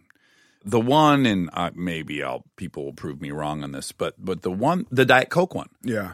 So the Diet Coke study that set everything ablaze was that rats developed liver cancer at a much higher rate if they had Diet Coke, which I don't contest. But it has also later been discovered that 50% of all rats get liver cancer. Right. It's like it's their prostate cancer. Yeah. They get liver cancer, and they're very prone to get liver cancer. So I don't, what the hell does that mean? I don't know. Yeah. But enough to have shit hanging all over every grocery store. We both know the reason I drink Diet Coke guilt-free now is simply because Bill Gates drinks it. And he's super obsessed with health. I mean, he's the smartest guy we've got. And Right. if he's drinking it guilt-free, who am I to sit around and question it? I told you my experience with that, right? Brandy and I listened to that episode driving back from Lake Tahoe or somewhere, and California was on fire. We're not in good moods. We got smoked out of our little retreat, and we were retreating from the pandemic. Like, it was not a happy time in California. And we're listening to this, and the overwhelming joy that I was feeling listening to you talk to Bill Gates about Diet Coke, and Brandy is sitting here kind of stewing, trying to rearrange her ideas on it, because I would go through phases where once I started bringing it into the house, she was like, "This is a problem." Right. We are vitamin people. We are not Diet Coke people. Yes. And I was kind of vindicated. And she then brought me a Diet Coke, but it was actually like, it made me uncomfortable. It was like if Kristen brought you an 8-ball and you'd be like, "What? Right. What's happening here?" Right. Well, don't you think? Did you have? I would have had a muscle memory fear that I've duped them. The addict in me has gaslit this person enough that they bought into and now I feel guilty. Yeah. I had to have my first one. I said, "Thank you very much. I'm not going to drink that. I'm going to have my first one by myself, and I'm really going to enjoy it because I can't have you watch me." And I did. By myself. I went. So how long had it been since you had one? I think probably a couple of years. And did you love it? Oh, my God. It's uniquely good with food, in my opinion. It's That's where I miss it the perfect most. beverage. It's almost like I need it for my digestion. When the 2 years I wasn't on it, and I just never felt Life is not. It's a little dull. It is. It's similar to when I quit caffeine. It was like the benefits are clear. I'm not like tired and then have a lot of energy, all that stuff. And yet overall I was like, I don't enjoy being on planet Earth as much. Yeah. Like, I don't, call that a sin, whatever it is. I'm not as excited to be alive without caffeine. That was my experience. Yeah, by the way, do you ever see people drinking caffeine-free Diet Coke? They're heretics. Well, like, I don't get that at all. By the way, the color of the can is so ugly. You're not going to like this, but I post 6 p.m. I drink caffeine-free diet. Oh. Yeah. Oh, it's delicious. The can is unappetizing. I agree. Yeah. It's like it's rusty. It is. It's not great. It looks warm. Yeah. Like it looks like it can't be cooled down. They failed to make me think this is something I want to consume. You're right. They should have gone with like a blue or something. Something that was like, oh, you're going to feel relaxed. But no. I think it looks like a dirty Diet Coke. It does. An old, rusty, dirty Diet Coke that's going to leave you more thirsty after you consume it. Yeah. Yeah, that's a good point. But I love them. Boy, at nighttime. I love them too. Salt, I recently did a week of no supplemental salt. And what prompted that? You were just trying to get rid of water weight or something? It was for a photo shoot, and I had a professional bodybuilder who was like, we're gonna do a cut and we're going to do a peak week, which is everything he does for a bodybuilding show. Yeah. And so leading up to that week, I'm increasing my salt and increasing my water. And then that week I'm decreasing my salt all the way to like 48 hours before this photo shoot. There's nothing, not a little hot sauce, nothing. Mm-hmm. And it was only 48 hours. But there was a pointlessness to life. Sure. And I was lightheaded the whole time too. And you then are also dropping your water intake. So your body gets used to being overly hydrated. So you're pissing out a certain amount. Mm-hmm. And then when you drop your sodium and your water, it continues to piss out a certain amount. So you're basically dehydrating yourself. Yeah. I did that Not fun. For chips. Yeah. Yeah. I knew I put all my topless scenes on 2 days. Yeah. I'm like, all right, I'll just be miserable and then it'll be party time. Yeah. But it's great. It's fucking worth it because I was really happy for the very first time with how I looked. Yeah. Now, do you think, I'm sure you've thought about why you and I enjoy this to begin with. Yeah. What's your reasoning? Enjoy the whole process? Yes, the obsessive plan, executing it, all that. Honestly, I enjoyed it even when I was doing plans that today I wouldn't do because they're not like, even when it was 500 calories a day, once I have a plan that I believe in, that I can, that structure that I'm in control of is where I can thrive, I guess. Yeah. But you take the structure away, and it's a structure I came up with. Mm-hmm. But if I remove it, it's all just my idea of what I'm doing. Sure. There's no reason I can't go to my fridge and open a 3-pound box of salmon and take out the 8 ounces that I want when I'm hungry. There's no reason I can't do that. However, I don't do that. Yeah. I will say, as vain as my pursuit seems, it really is for me because I'm overly aware. A couple things. I've never once had a woman tell me I looked good in chips. Not once in my life. Really? Nope, not one woman. Dudes? I've had at least 30 dudes getting on airplanes go, bro, you were jacked in chips, and then they keep on walking. So immediately I'm like, only guys care. Yeah. Girls do not care. Yeah. So that's interesting. That that takes away what you would think would be a fundamental motive of it all. Yeah. And then for the last 2.5 months, I've been like, okay, I'm not shooting. I'm going to work out 6 days a week. I'm going to do my diet right, and I'm going to just see if I can, get as fit as I can. Just because why not? And no one cares. No one in my life cares at all. Yeah. So it clearly is just for me. My wife has never looked at me and been like, oh, you're in good shape. That just has never happened. No. But is it for the dudes too, a little bit? Well, everything is for the dude. That's what's so crazy. It's like, I've had so many sex experts on, so many psychologists on, and I had some awareness of it going in, but now it's just blatant. Dick size is for us. It's all for us. It's for us. Yeah. We think girls care. Guys care. That's who cares about dick size. Right. Only guys. Yeah. And on the female side, it has become clear to me that only they think about being skinny. I don't know a single dude that is into the girls on covers of magazines that look anorexic. I don't know one dude. Yeah. I don't. It's for them.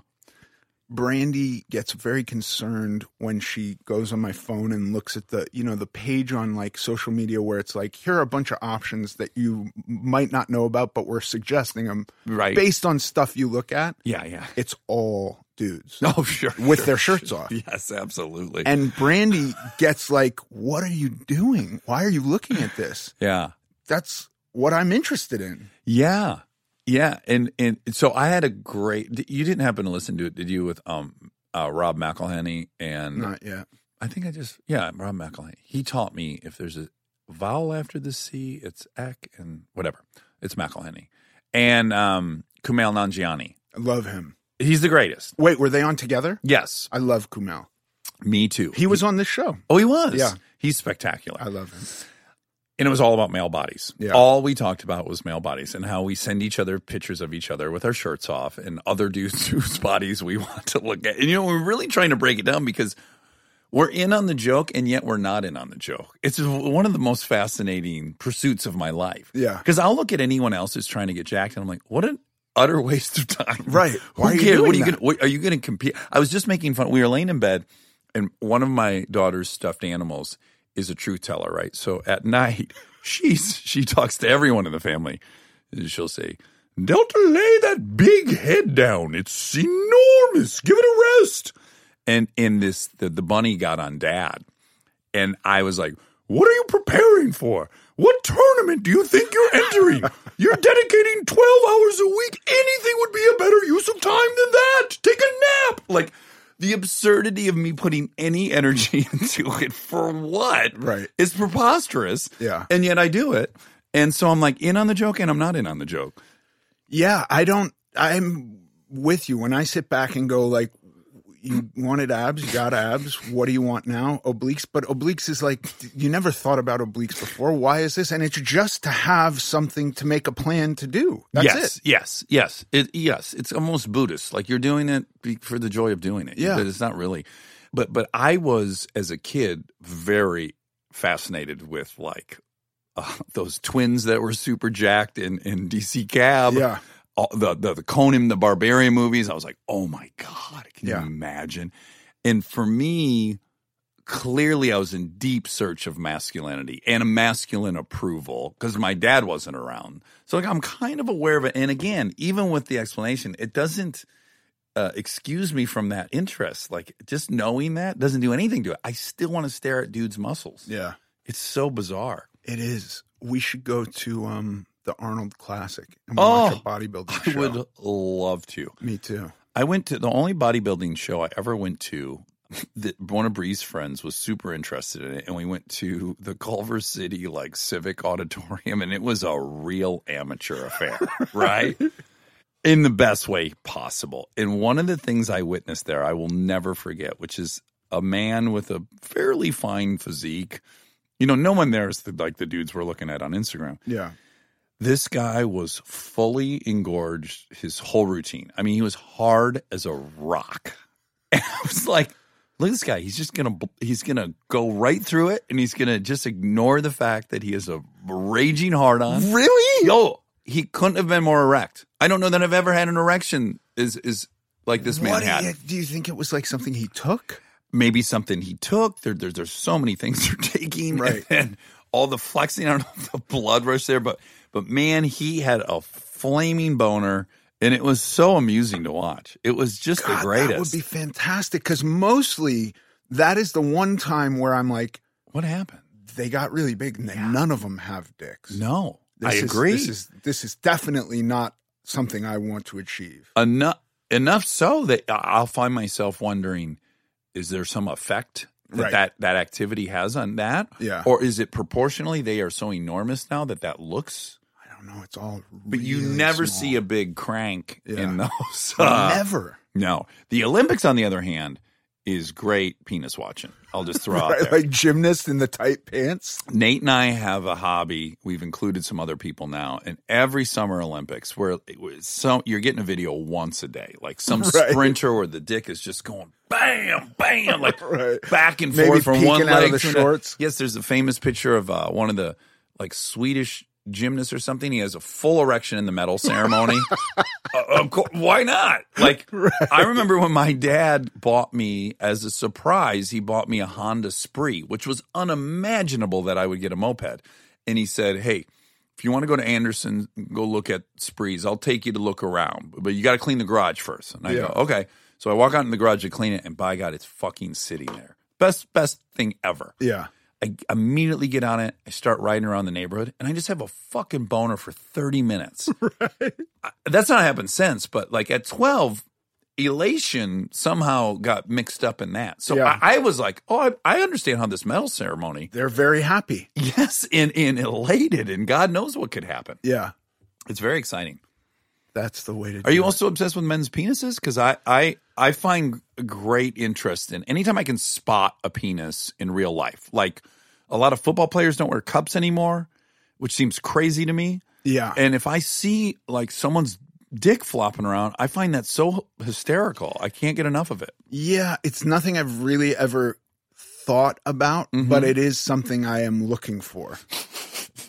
It's something I am actively, my eyes are always, no matter what, bodybuilder, check, abs, check, how's the package? Is it there? Is it visible? It's always something I'm looking for. Yeah, absolutely. Or anytime just someone's in spandex, I'm like, okay. And probably because if I put on spandex, my first thought would be, I hope my penis doesn't look small. Yeah.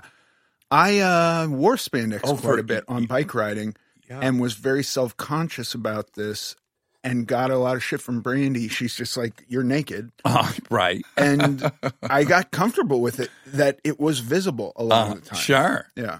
Well, as long as it's visible in a respectable manner, why not? I never once experienced erection in spandex. While biking. Never. Or at the gym. Never once. Yeah. Never once have I and it actually makes me think like, are these guys healthier than I am? That's my thought. These guys who can stand on a podium in front of people with an erection. And get an erection. Is that a metric of health that I'm missing? It's enviable. Yeah. Well, do you remember the Forks Over Knives documentary? Yeah.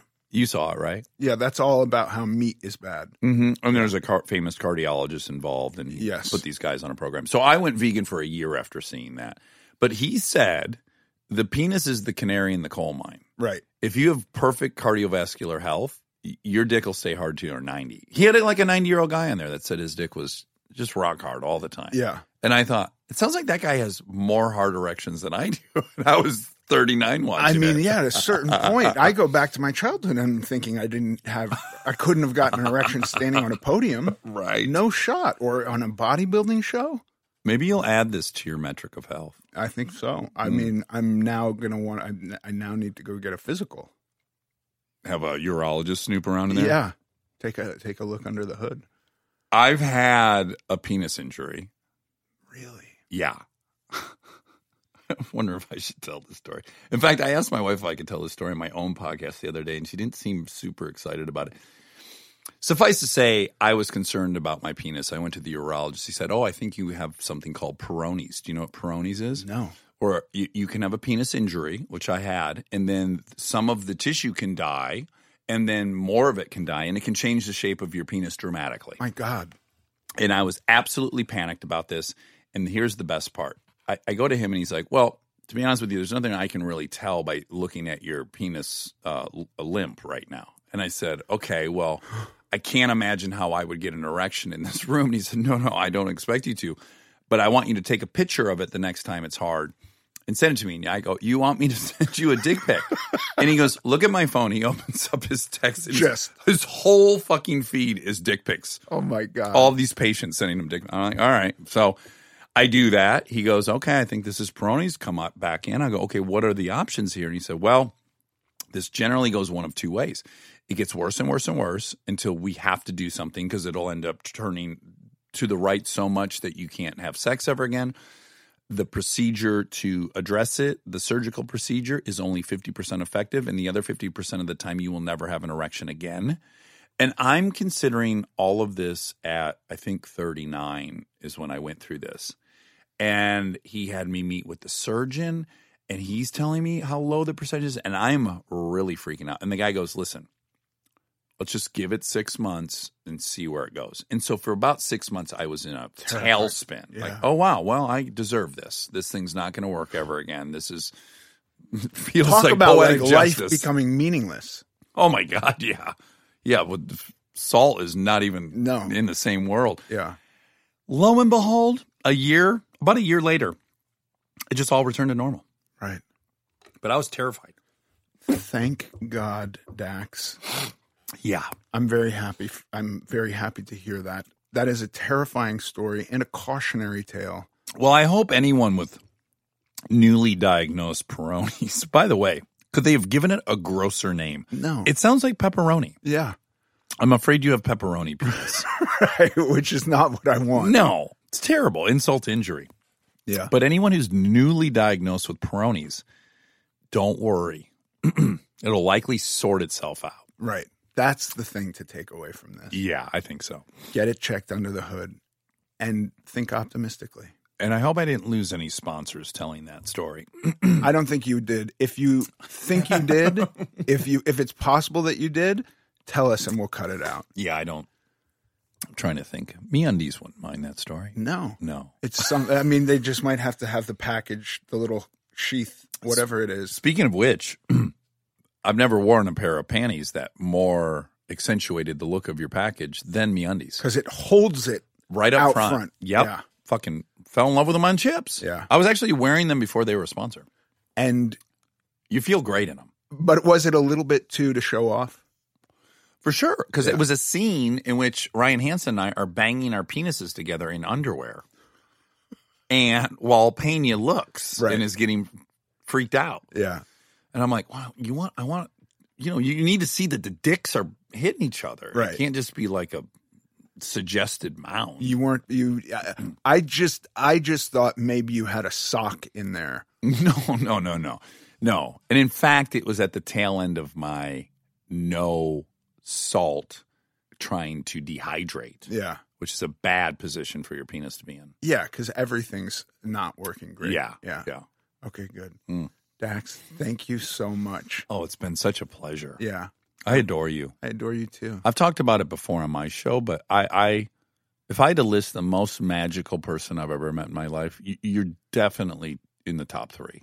I always describe you as magic. Just a wonderful guy. No, you're genuinely magic. And every time I say it to somebody who knows you, they go, "Oh, that's exactly the right word for him." I feel the same way about you, and I felt that on day one in New Zealand. We immediately fell in love, Yeah. and it has never dissipated for me. No. Yeah. We disproved the candle that burns bright. Yeah. Yeah. It just still burns. I look forward to tracking your progress. Yes. And looking at your physique. And yours too. I love you're on a program too now. Yeah, that's By the right. way, talking about male physique, you're one of the very few people that I share, not nudes, let's not be extreme, Right. but topless Sure. pictures with Yeah. to go like, look at where I'm at. And I sent you one the other day. Yeah. Of my abs, which Right. is generally I won't send that around. It's incredible. Yes, it's a very thirsty move. Yeah. You did it. You posted on Instagram. I took a picture the other day. I journal every morning, and I wake up earlier than my wife. So often I have to go into her closet to journal. Yeah. And then I've been getting cold in the morning, sleep in boxer shorts, and then I'm in her closet, and I get cold. So I grab this robe. It's way too small for me. I put it on. I journal. I then step in front of the mirror, and I go, by God, I look like Tyler Durden. Like just the image of the too tiny robe. Yeah. And so I popped a picture off. And in general, I got to say, I got to take about 100 pictures of myself to like one. Sure. I fucking hate how I look. Yeah. And I looked at this picture. I was like, I like this picture of myself. can I post this picture? Like, what does that say about me to post this picture of myself? Obviously, I landed on I can't. Right. But then I was like, could I have a friend post? Right. I still want the also, approval why not? and the attention. Why can't you post it? Because I'm striving to be somebody who doesn't want the approval and attention like that. That's not a road that's led me anywhere good. Okay. So if it's a bad road, then I appreciate you not posting it. Mhm. However, I would simply say that you might not have even thought to post it 2 months ago or before you started this iteration of fitness, right? Mm-hmm. And so it could just be patting yourself on the back for what you've done. It might be the natural end to a guy driving a lowered Charger in vaping. That's true. It might That's also complete true. the trifecta. Right. That's also true. I think I'd hate an actor. I think if I was scrolling through an actor's Instagram and he had a picture of himself looking jacked, shirtless, and he tried to. But that's what I do. But yours is much different. You started in the public eye Okay. as someone much bigger. But And I feel all of this. Do you? Every picture. First of all, there's always 30 that I'm like, this is awful. Yes. And they're all I'm sneaking all of them because God forbid you're caught taking a picture of yourself. My wife caught me the other day in the gym. It's I was awful. fucking humiliated. It's awful. I had to bring it up 3 hours later. I'm like, I'm still embarrassed. Yeah. I walk down there and I'm in Me my too. MeUndies taking a picture. If another human being sees me, it ruins my day. Yeah. Yeah. And then posting it, I'm like, what am I doing? This is so pointless and awful. And then I have to talk myself into how it's okay. But I think you could talk yourself into it too. You know, crazy enough, I left one part out of that Kutcher conversation today. What? I said I'm full in getting jacked. He has another theory, which is you look better if you stay thin. He's probably right. Whatever. He's saying you personally or one? In general, yeah. Okay. His theory on aging with grace is to just remain thin. He's looked at other actors and he's like, you know what? Those ones that just stayed thin, they look great Yeah. when they get into their 50s or whatever. He's probably right. But anyways, I sent him a picture of me making muscle. Yeah. I said, I'm trying to get jacked. And he said, I've been putting on a lot of muscle myself. And he fucking sent the picture of you. Oh, really? Yes. Oh, that's awesome. And then I said, oh my God, I'm going to see Ethan today to do his podcast. That's awesome. Yeah. So this morning, so in that way, the Instagram picture is awesome because he saw it and has it Yeah. and sent it to me. That's good. Mm-hmm. That's nice. But let's reverse it. Imagine you're going through Kutcher's Instagram Yeah. and you see a picture of him and he looks fucking awesome. He's looked awesome forever. He sure has. He's an athlete. It would not surprise me to see a topless picture of him in his Instagram feed. Like, I'm sure there is one. Is there But not? what would your real response be? Don't you think it'd be a little bit like, dude, you're already fucking gorgeous. We already know you're gorgeous. Yes, I guess from Kutcher. But what I want from Instagram. I'm the exact point between you and Kutcher.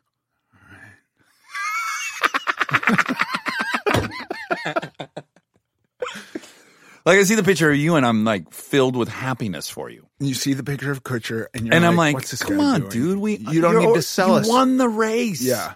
Come on, man. Let us breathe over here. And I'm in no way, shape, or form a Kutcher, but to somebody I'm a Kutcher. Sure. You're a Kutcher to me. To me, I would just group you in with him. For sure. Every day of the week. Oh, boy. Forever. Thank you. I would not, but thank you. Yeah, I know. He one time said when we were shooting that show, we were all on the ranch. Yeah. He said, hey, they want to, they're going to announce you're on the show. They want us to take a fucking selfie. You cool with that? And I was like, yeah. He's like, cool. He holds his fucking camera down by his knees and takes a picture of the two of us. And, of course, I look like a fucking monster. I look like the Beauty and the Beast. And he looks perfect. It looks absolutely perfect. I was like, you have the freedom to hold the camera wherever the fuck your arm is. Yeah. And it'll just look great. No, that's true. That's one of the things that we could be disgruntled about is the angle doesn't matter. He's going to look exactly the same. Yeah. I challenge you to try to find a bad angle of him. I don't think you can. You're going to waste your time. Yeah.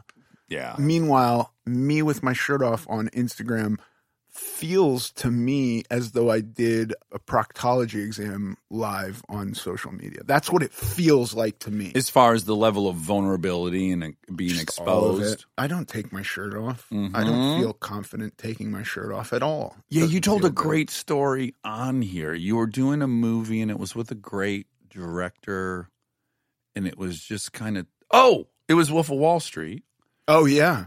and yeah, that was such a great story. Yeah. And that you were able to just be vulnerable and honest. Yeah. and how much that just solves everything. And By the way, I was prepared to do it sure, and prepared to just hate it, be miserable. mm-hmm. Like feel as though I was being violated. However, I had agreed, and yeah, that was a fucking tough day. Mm-hmm. But it was, yeah, Was it eye-opening in that there's kind of sometimes there historically there's been this kind of, well, ultimately what is misogynist take on, like, if an actress signs up for nudity and then it's the day and then there's like a battle about it, people will go like, well, you shouldn't have said you were going to do it. Like that's an old-fashioned-y. that's really my position. Right, but having been in the position, Yeah. don't you have so much empathy for it's like, well, yeah, in theory I thought it'd be this, and now I'm here, and this, I don't want to do this. 100%. Yeah. However, here's my other point of view on it. It was a scene where everybody's naked. Right. And so I rationalize it. And by the way, I can recognize that this is just me rationalizing it for myself, Mm-hmm. that what will it hurt if just I am not naked? Yeah. If everybody that day comes to Scorsese and says, none of us feel comfortable being nude, Yeah, we got a problem. that's a disaster. Well, that's a mutiny. Right. Yeah. And so if it's one person and the scene in some auteur's eyes requires nudity and they say, I'm not comfortable doing this now, that destroys the scene for the director. And so that I don't know. This is my rationalization of it. I would have felt fucked up had I done it. Uh-huh. Because some part of you, too, is like, okay, well, I didn't want to do that, but I valued my desire to be in this movie with this director, and I'm a little disappointed in myself that I would value that more than me feeling comfortable. Totally. And I think that's a similar thing that happens to a lot of people. Yeah. It's a complex issue. There are also circumstantial things. Like I read about that girl on Game of Thrones who I think deep into it was kind of like, guys, I don't want to be naked anymore. Amelia Clark. Yeah. Yeah, I interviewed her about this. You did. Yes. And I got to say, in her defense, her life is now very, very different. Years later, she's getting a lot of other attention now that she wasn't getting prior to this. That's right. And it's become burdensome to be naked. And potentially dangerous. Sure. Well, I had her on, and by the way, this was one of the few times where they really fucking screwed over a guest of mine, where they framed a tweet and a headline that was just not fair to what she had actually said. And it was on your show. Yeah. Uh-huh. You might even be referencing something that came out of that. Right. Because she did not say that she didn't want to do nudity and they kind of strong-armed her. That's not at all what she said. She said it was virtually her first thing. She knew she agreed to it. And then doing it was very uncomfortable and very scary. And what I had to recognize is I've been naked a few times on set. But I'm a dude. A, I can defend myself. B, the whole crew is male. So it's not like I'm looking at the dolly grip guy thinking he's perving out on me. Right. He's like annoyed he's got to even look in my direction. So A, it's completely different if I'm nude on set than a female. But her point was way more, she hadn't yet learned how to take care of yourself in that situation. Like, and she was saying Jason Momoa was a prince. He was like, you have them have your robe. It's closed set. When they yell cut, they run that robe in. You don't you don't hear direction from someone, So he was very protective of her, and she was very grateful for that. And she wouldn't have known that. Yeah. And then she said, what's really fascinating is my comfortability, if that's a word, doing those initial scenes. My character was also being held hostage. I was kidnapped. I was being raped. By the end of the show, I had all the power, and I wanted to do the nudity scene. Oh, wow. She's like, there was no pushback. I was like, let's fucking do this, and I'm going to own this, and it's a different thing. I've got the power now. Wow.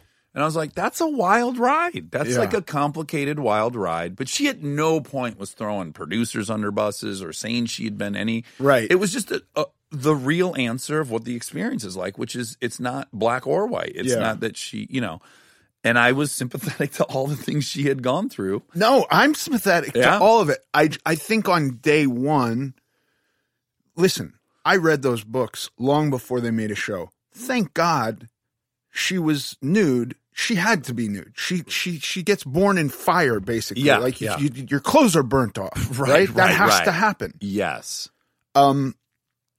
She was fantastic, but I could fully empathize with the fact that, like, it's such a huge show that 5 years in, I'm sure all those people had like weird fans. Oh. And it's a different story then. Likely 1 in 5 men on the sidewalk that she runs into saw her naked on Sunday. Right.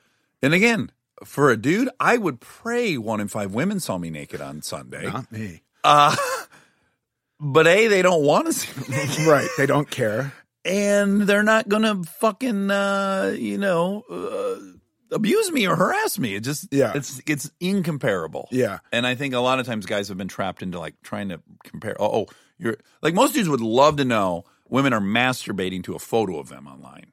I certainly would love that. If there's a photo of me online that women are masturbating to, I am tickled pink. Okay. I am so happy for you. But I don't still live in a uncomfortable with the society- idea that there's a photo that could do this of myself. Well, let's say it's a photo of you in your biker's outfit and your hog's looking great. Okay. And girls are using it to masturbate. Right. That's so flattering. Sure. But we don't live in a society where 30% of men will experience sexual assault from another man. Right. So how on earth is it comparable? It's not. Yeah. I don't think it is at all. I can empathize with a director who has something planned and then that would for sure fuck it up. And I can also go like, I was so uncomfortable that I got out of it. And I'm so glad I got out of it. Thank God I got out of it. Yeah. It would have been very upsetting to me. Yeah. For a long time. Yeah. Yeah. I mean, I'm still like breathing a sigh of relief. And that was 8 years ago. Sure. 9 years ago now. Yeah. I'm trying to think if I've dodged any bolts like that. I have one 2-second funny story, which is I had a lovemaking scene in this movie, This Is Where I Leave You.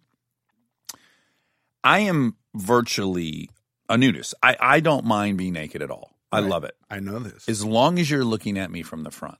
Okay. I don't want anybody to ever see my asshole. I just don't want that. Fair. I think so. It's very vulnerable. But you say asshole. I mean asshole, not my butt cheeks. Okay, good. Yeah, fair. Yes. Okay, so I'm shooting this scene, and This Is Where I Leave You. And I get there, and I guess immediately I'm like, oh, I'm on top. Okay. I guess maybe I thought I was going to be on top. It doesn't matter because this is an adjustment. Okay, so I'm on top. Clench the cheeks. And we are all, we're naked. Yeah. And then I find out that they're shooting it from the floor. Looking up at the bed, at the foot of the bed. And I say to the director, I think you're going to see my asshole. And I know we can't see that in this movie. It's not NC-17. Yeah. Oh, no, we're not going to see it. I'm telling you that angle. And he goes, no, it's not going to happen. We do a take. There's thrusting, the whole 9 yards. A cut. Comes in, this is great, tells me this. And then he takes the fucking sheet, Ethan, and he pulls it up between my butt crack. He positions the sheet between my asshole and the lens, letting me know that most certainly the last take, everyone at Video Village was staring at my asshole. And I walked out of that room and I'm like, oh my God, everyone in here just looked at my asshole. Yeah. I don't want to go to fucking catering now. Right. I want to go to my trailer. I want to fly home. And like you need somebody to cuddle with you and hold you and tell you it's okay. Tell me my asshole's not as disgusting as I think it is. Yeah. Which I haven't seen your asshole, but I suspect it is as disgusting as you think it is. It's probably not, and also it's a male asshole. It's what it is. It is what it is. Yeah, there's kind of no getting around that. Yeah, I never ever considered that this was even a possibility. To have your asshole exposed? Yeah. Yeah. Well, again, it's the grass is always greener. Yeah. Yeah. If you look at me going like, why don't I get hired to fuck anyone in a movie? Wait. I had to fuck people in a movie with Kutcher. Oh, and Butterfly Effect. Yeah. Oh. And the very first thing I said was, this is going to be under the covers. Right. Period. With the door closed. Yeah. You're going to hear it from the other side of the door. That is a part of cinema.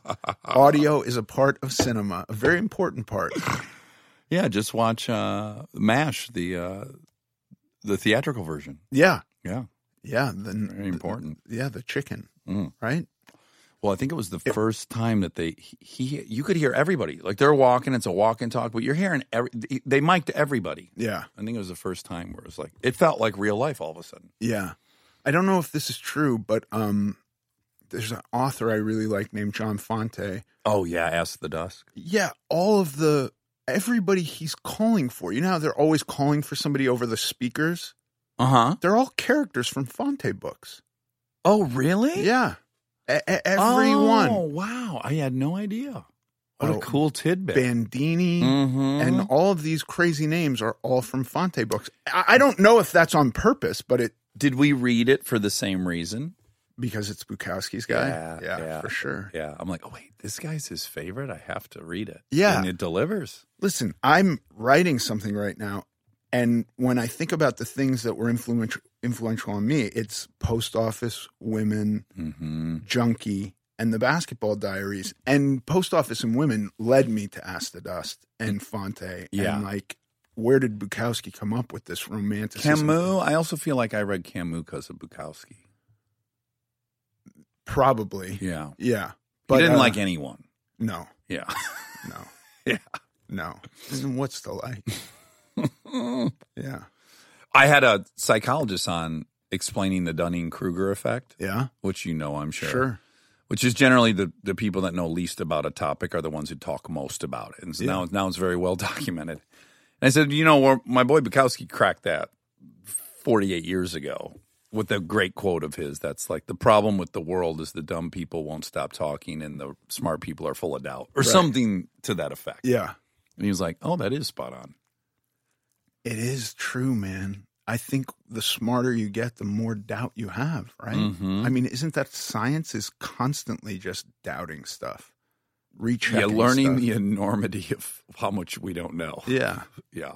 It's amazing. Well, I love you. I love you too. Thank you, Dax. Oh, yeah, this has been a blast. I don't know if it fits within your theme, but we talked about muscles a bit. It's muscles, it's health. It's all health. Health. Yeah. And now for the Q&A. Okay, this question is from Travis. Hi, Travis. He talks about, kind of always being the fat kid who wore husky size and, just really relates to everything that you've been talking about and sharing on the podcast. And he says, my question to you is this. If you woke up tomorrow and you were 500 pounds again, what would you do first? Fuck. Whew. I've thought about that a lot, Travis. Thank you for this question. What would I do first? I think first I would go, fuck.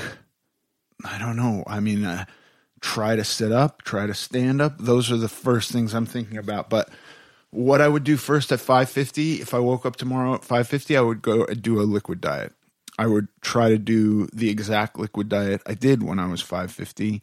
And it was 2 horrendous months of 600 calories a day. And then, I lost 80 pounds doing that. And then I would do, then I think I would do low fat again. What I'm doing now, I would start counting calories, and I would do cutting phase followed by maintenance phase. And I would give myself a couple of years to kick that issue in the teeth. It would really suck to have something happen overnight that I then had to confront, giving a couple of years to handle to. But I think I could get it done in a couple of years, whereas as of today, it's taken me almost 20 years to get where I'm at. And so, you know, a couple of years would be totally confrontable if put into that perspective. But goddamn, if it happened overnight, that would be a tough thing to deal with. But that's what I would do. Thank you for your question. If you have a question you would like me to answer on the show, please submit it to AmericanGlutton.net. Thanks for listening to this episode of American Glutton. I'm Ethan Suplee, and as always, joined by my chaperone, Paige Dorian. Follow us on Instagram at American Glutton Podcast. Sincerely. Even when we're on a budget, we still deserve nice things. Quince is a place to scoop up stunning high-end goods for 50 to 80% less than similar brands. They have buttery soft cashmere sweaters starting at $50, luxurious Italian leather bags, and so much more. Plus, Quince only works with factories that use safe, ethical, and responsible manufacturing. Get the high-end goods you'll love without the high price tag with Quince. Go to quince.com/style for free shipping and 365-day returns. A lot can happen in the next 3 years. Like a chatbot may be your new best friend. But what won't change? Needing health insurance. United Healthcare Tri-Term Medical Plans are available for these changing times. Underwritten by Golden Rule Insurance Company, they offer budget-friendly, flexible coverage for people who are in between jobs or missed open enrollment. The plans last nearly 3 years in some states, with access to a nationwide network of doctors and hospitals. So for whatever tomorrow brings, United Healthcare Tri-Term Medical Plans may be for you. Learn more at uh1.com. Mom deserves the best, and there's no better place to shop for Mother's Day than Whole Foods Market. They're your destination for unbeatable savings, from premium gifts to show-stopping flowers and irresistible desserts. Start by saving 33% with Prime on all body care and candles. Then get a 15-stem bunch of tulips for just $9.99 each with Prime. Round out Mom's menu with festive rosé, irresistible berry chantilly cake, and more special treats. Come celebrate Mother's Day at Whole Foods Market.